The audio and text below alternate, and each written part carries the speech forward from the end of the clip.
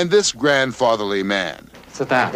I'm gonna leave in the morning. I'm going to the country. Good. What are you going to do when you get to the country? Well, I planted peppers last week. Now I'm going to plant tomatoes. His name is Carmine Galante, the late Carmine Galante, who the papers said was the godfather of the Mafia. Okay. You think that had an influence on the federal judge when he held that you were right and the parole commission was wrong? I think so. He thinks a farmer ought to be able to seed, right? I think so. I mean, it's very well known that that's what I do. I don't have to believe a person is innocent, like we keep talking about Galante or Tony Salerno or something like that. I don't have to believe in their innocence in a particular case. I have to believe one of two things.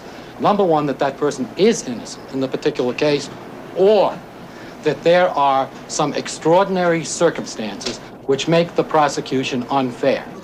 Well, hey, all you wiretappers out there, welcome back to the studio of Gangland Wire. We got a special show. If you listen to that little promo, that was Carmine Galante talking with his lawyer, Roy Cohn, right after Roy did a deal that got him out of jail, and he was talking about what he was going to go do. I've got an Australian lawyer, Tony Torek, from down under, from Sydney, Australia, who is an expert on mob lawyers, and we're going to do a series of shows, and today we're going to do one about Roy Cohn. Roy Cohn is not a household name when it comes to mob lawyers, but he was a mob lawyer as well as a lawyer for Donald Trump and a lot of other people in New York City, and a character all in his own. So I just thought he was an interesting guy, and that's going to be our first one. Then we're going to do some of the other famous mob lawyers over the next several months. So just sit back and listen to my friend Tony Torek from down under, and I will have a link to his website if you're in Sydney and you need a lawyer. Thanks a lot for helping me out, Tony. We're just going to cut right into this, guys. He's he's a toxic combination of brilliant and evil. He's probably one of the most interesting and complex and amoral characters I've come across, at least in the legal world. Really? I have to agree. When it first started coming out, how he was Donald Trump's big advisor, I'm thinking, he's still alive. He's still around doing, man. I mean, he goes from Joe McCarthy to Donald Trump, then stops off with the Mafia in between. I mean, I don't know. Yes. He died in 1986 from AIDS. Yeah.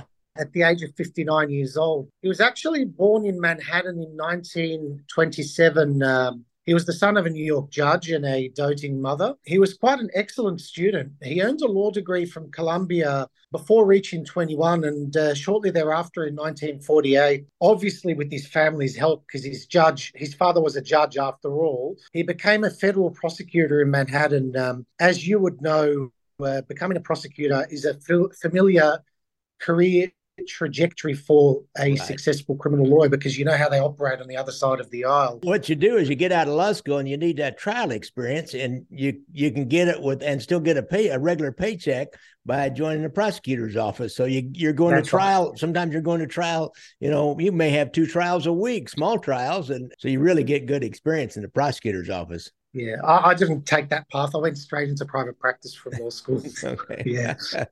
As assistant U.S. attorney, he helped convict the atomic spies Julius and Ethel Rosenberg of espionage, and his conduct during that trial was quite unethical.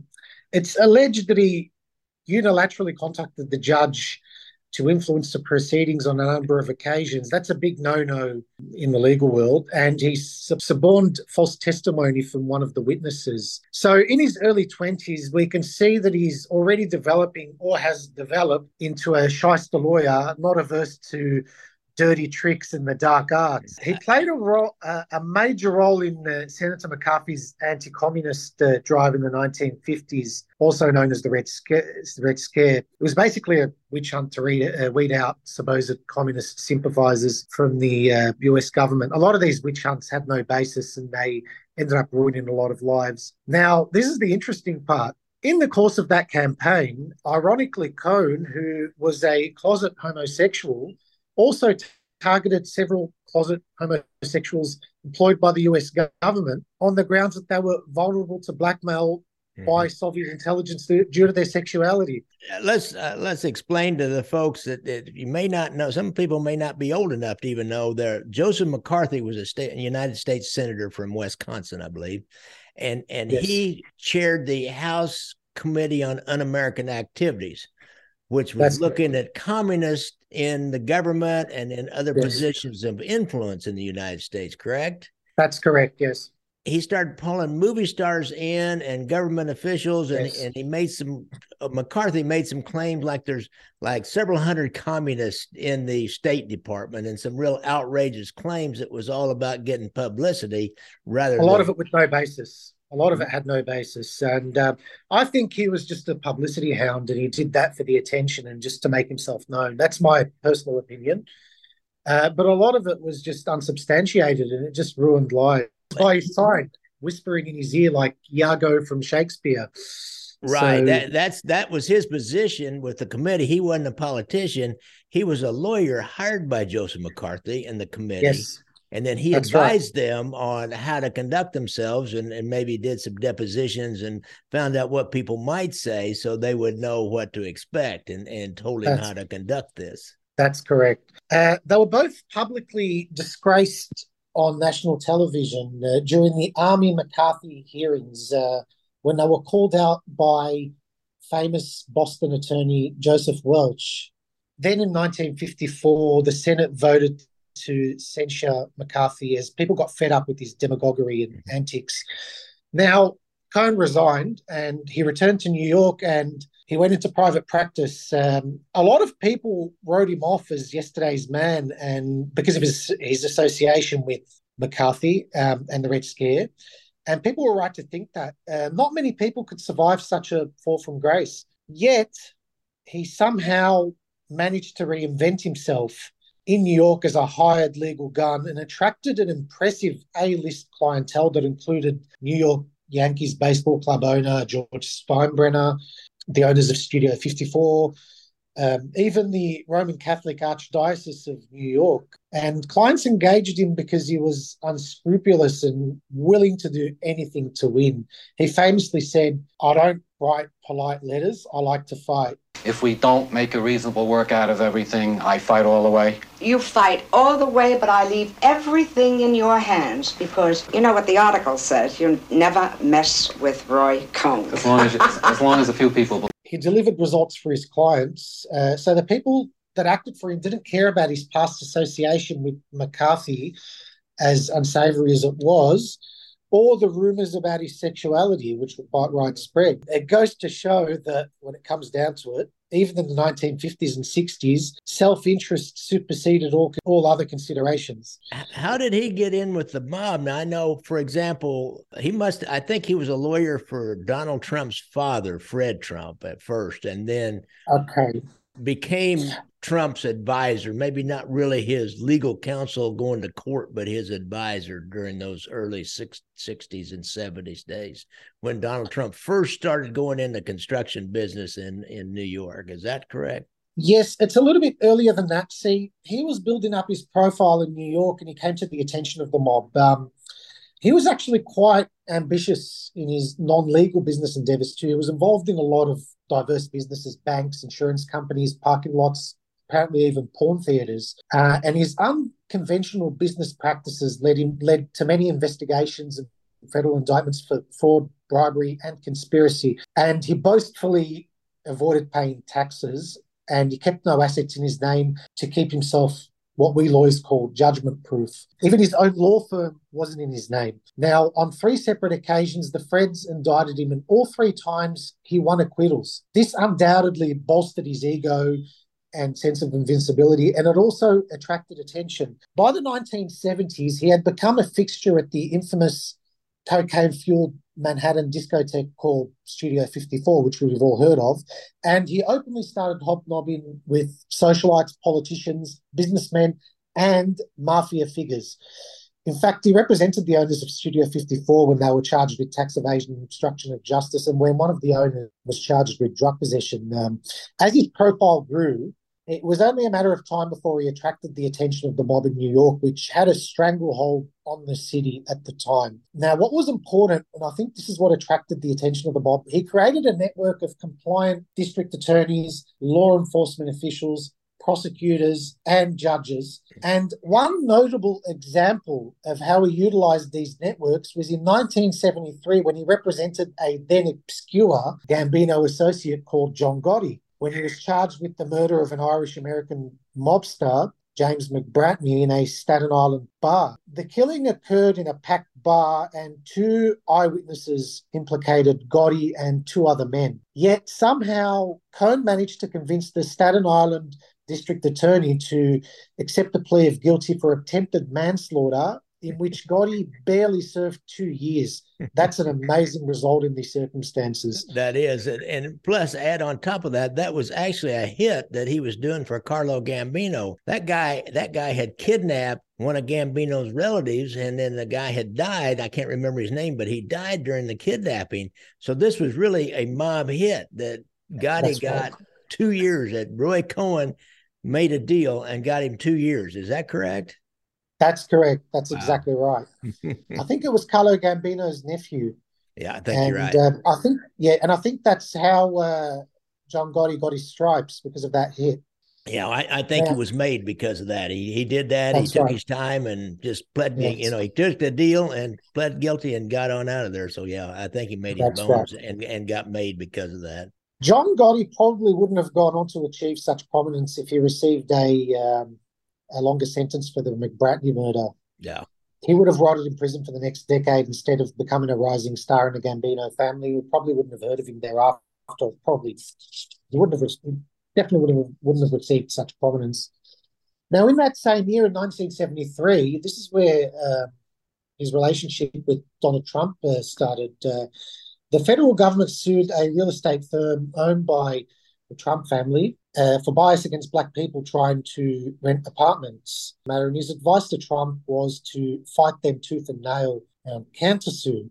So Cohn filed a $100 million countersuit against the government. Now, then in 1975, after 2 years of legal battles and mounting legal fees, the government finally agreed to settle. Now, Trump was impressed with Cohn for this, and he constantly kept his counsel for the next decade until towards the end of Cohn's life, Trump pretty much cut ties with him.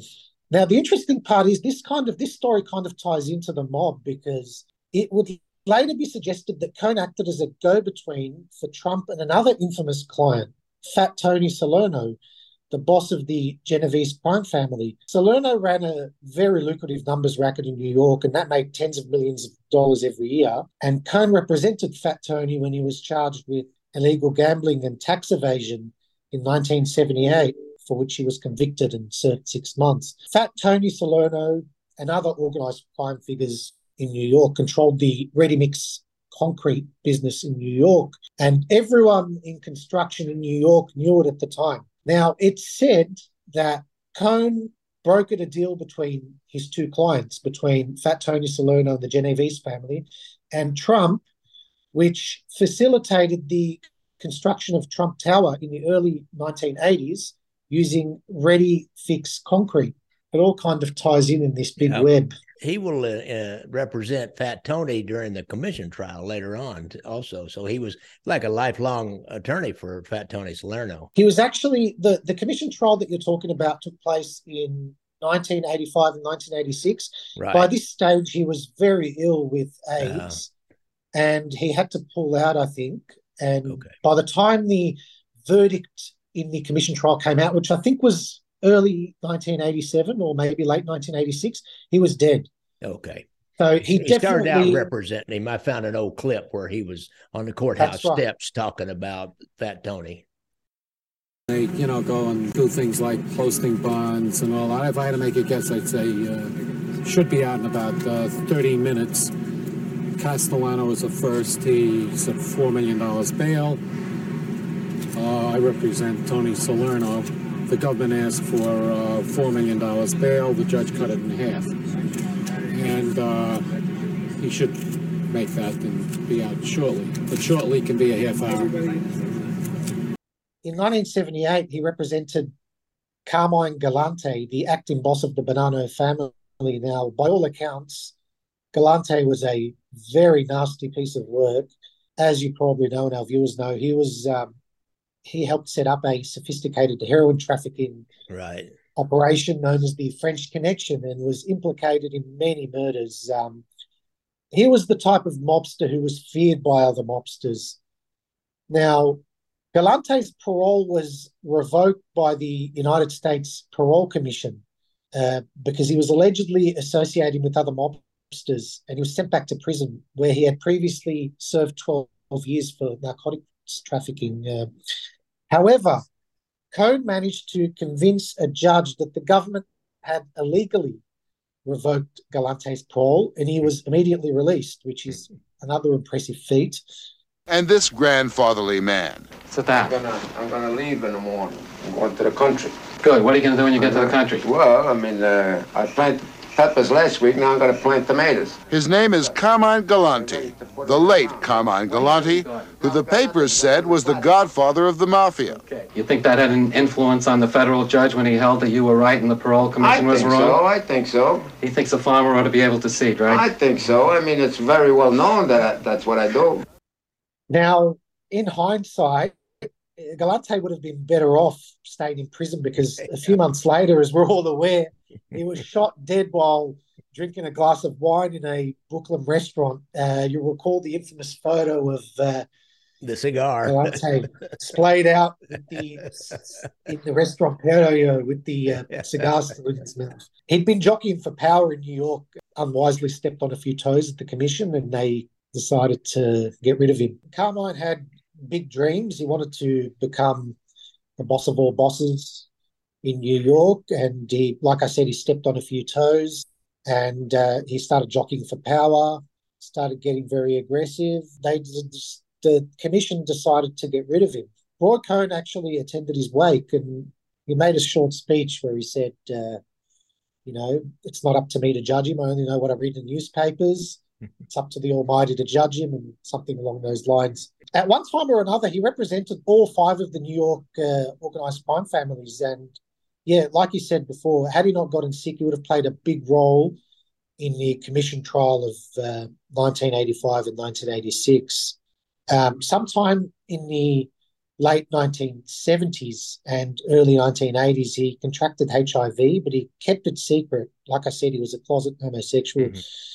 To anyone it was obvious he was sick, but to anyone who asked, he would say that he was suffering from liver cancer. What's interesting also is he was actually equally ambitious in his non-legal career.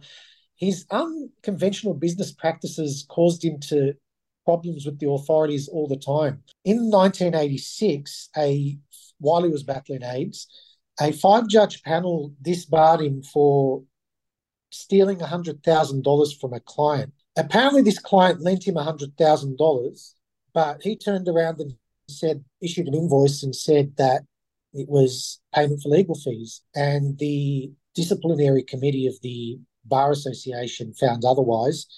And he also tried to get a client to amend his will and make him the beneficiary. And he actually dressed up as a medical professional or a nurse and walked into the hospital. Tried to get this client to scribble his initial on this men's will or codicil, I think it was. And there were all sorts of other reprehensible practices which caused him to be disbarred ultimately in 1986. But he actually died a very interesting character. If I was on trial or if I was indicted in the 1970s, I probably would have retained him. He sounded like a very effective attorney. You would have held your nose while you retained him. Yeah, he probably didn't come cheap, but I mean, he got the job done, that's for sure. Yeah, another interesting thing, I was reading up a little bit about him, and he was the master. He had all kinds of publicity connections, reporters and gossip columnists, and he had a master of publicity in New York, which that's what it's all about. So he'd be trying a case in the papers before it ever got into the courtroom, and he was great at that. I think that's probably one thing Trump liked about him, was because Trump's a publicity hound. He can really generate a lot of publicity for you. Yeah, he had an amazing network, and I don't know if it was because of his high profile, because he got involved in the McCarthy hearings. He was obviously a very good lawyer, and he mixed in a lot of social a lot of those elite circles in New York. He was like I said, he was a fixture at Studio 54, and he hobnobbed with a lot of different type of people. And he actually was good friends with Ronald Reagan as well, and he helped him with his campaign in 1980. He was very well connected, and I think in New York it's all about the favor bank. Yeah. And it's all about your image. It's all about your connections. And he used that completely. And I think that's what made him so handy to all his clients. Interesting. Well, he was, Yeah. I never really thought of him as a mob lawyer until you mentioned that. We were talking about these different mob lawyers. I always think of Bruce Cutler or Oscar Goodman as the mob lawyers, but he represented several of those guys. Yeah, he was. But he's more known for his activities in the 1950s as opposed to later on in the 1970s. Yeah, obviously, and he said it himself. He said that everything he did in the 1950s under McCarthy would ultimately overshadow any achievements that he had later in life. So he was. Yeah, he was. I mean, he acted for all 5 mafia families at one time or another, and he got them results. But yeah, he's not known as a mob lawyer, but he was a quintessential mob lawyer to a large extent. There have been many examples of lawyers crossing the line or flying too close to the sun. You'll recall Robert Simone in Philadelphia. It got to the point where it was argued that he was proposed to become a made member of the mob, the Philadelphia mob. I'm not real familiar with that story. You know about that. Let's do that next time or one of these times soon. Let's do Robert Simone. And there's also Frank Regano who got too close as well. Their enemies become your enemies when you get too close. You don't draw that line. One New York lawyer who managed to keep himself, he did a very good job at insulating himself was James LaRossa. He died a few years ago. Say that name again. James LaRossa from New York. He did a very good job he represented a lot of organized crime figures over a few decades, and he was no one ever questioned his integrity, or no one ever suggested he was a part of the mob. He managed to keep himself very insulated from all that, keep it all professional. But a lot of others, even Bruce Cutler at one point, there was a suggestion he was getting too close to Gotti. I think that played a role in him being disqualified from Gotti's trial in 1992. It did. They said that he couldn't represent him because something they'd heard on the wiretaps that made it look like he was more a part of it and might end up becoming a defendant himself. So the judge disqualified him on that one. And Oscar Goodman was very good at drawing the line as well. He was. I read his life story, his book, and he was a master at drawing the line. I've got some tapes of him talking to a Kansas City mob guy, and he's good. He never steps over that line. He really keeps them fended off, even though they're trying to draw him in. They tried on a number of occasions to get to basically bring him down. They had him wiretapped on one stage by a purported client and various other things. Yeah, but they never. They tried to the bureau tried to run a guy in on him. They got an informant to take an undercover agent in, and then the agent started acting like, well, hey, I got some really good deal on some jewelry here, and trying to suck him in. So that's right. Yes, that didn't work. He was very smart, Oscar. He was. Actually, he was. I visited his restaurant when I was in Las Vegas a few years ago, but to see if I could meet him, and I couldn't catch him there. Yeah, I say he shows up out there every once in a while. He's quite the man about town in Las Vegas. So yeah, that's right. Yeah. You could have caught him there, and he was a pretty gracious guy. He probably would have chatted you up for a little bit. Tony, this has been great. We'll do some more of these. All right. Yeah, absolutely. I know you've done some research on some of these other lawyers, and I think it's such a big part of it. So we'll probably try to do where we do like one a month or something, and no worries. Quick little show on the mob lawyers. I know I had Oscar Goodman cross-examine me once. Yes. And I was scared to death. I walked in that courtroom. It was a trial, and all I did was I got a call from the FBI, and they said, go to this Pete's restaurant, go to Marty's Barbecue. It was owned by a guy named Pete Tamburello. They said, go down there and just sit and see if Tony Ripe Anthony Savella comes in, and what does he do? I sit down, order me some barbecue, took another guy with me, and sat there.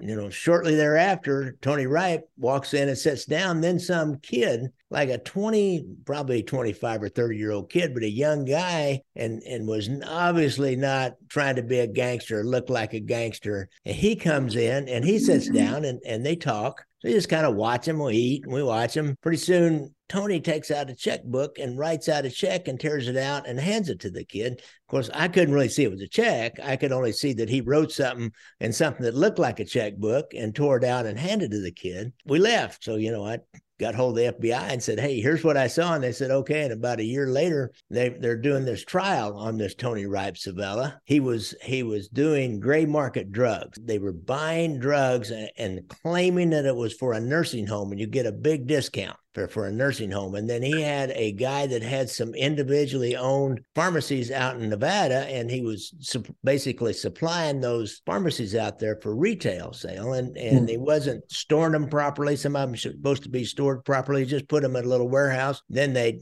got a truck and they'd carry them out to Las Vegas. And so they knew that he was going to write a check for that kid. They had Tony Ripe's check from that kid's bank account. So they had everything. They just needed me to say that I saw him, what I saw him do. So they said, and Oscar Goodman's his lawyer. I thought, oh man, I walk in that courtroom, it's an old-fashioned courthouse, had real high ceilings. It was like 1930s courthouse. Courtroom was filled with friends and relatives and associates of the Savella family.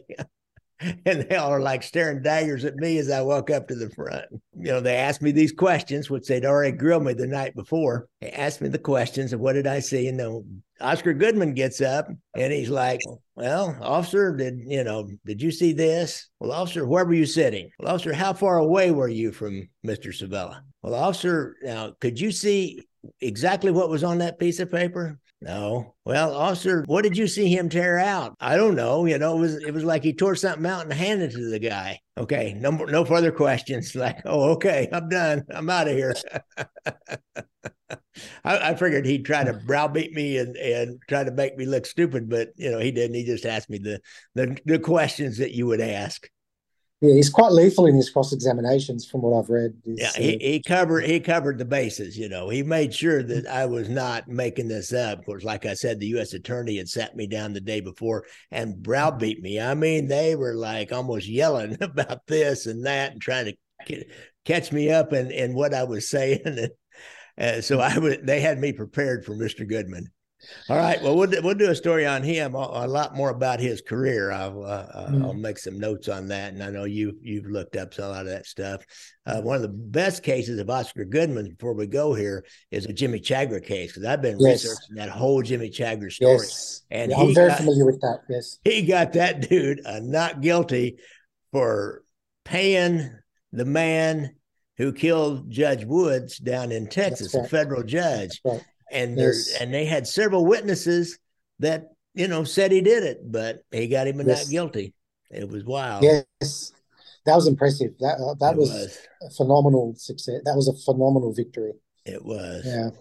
Yes. Well, all right, Tony, I really appreciate you coming on here, and we'll do some more of some of these other mob lawyers.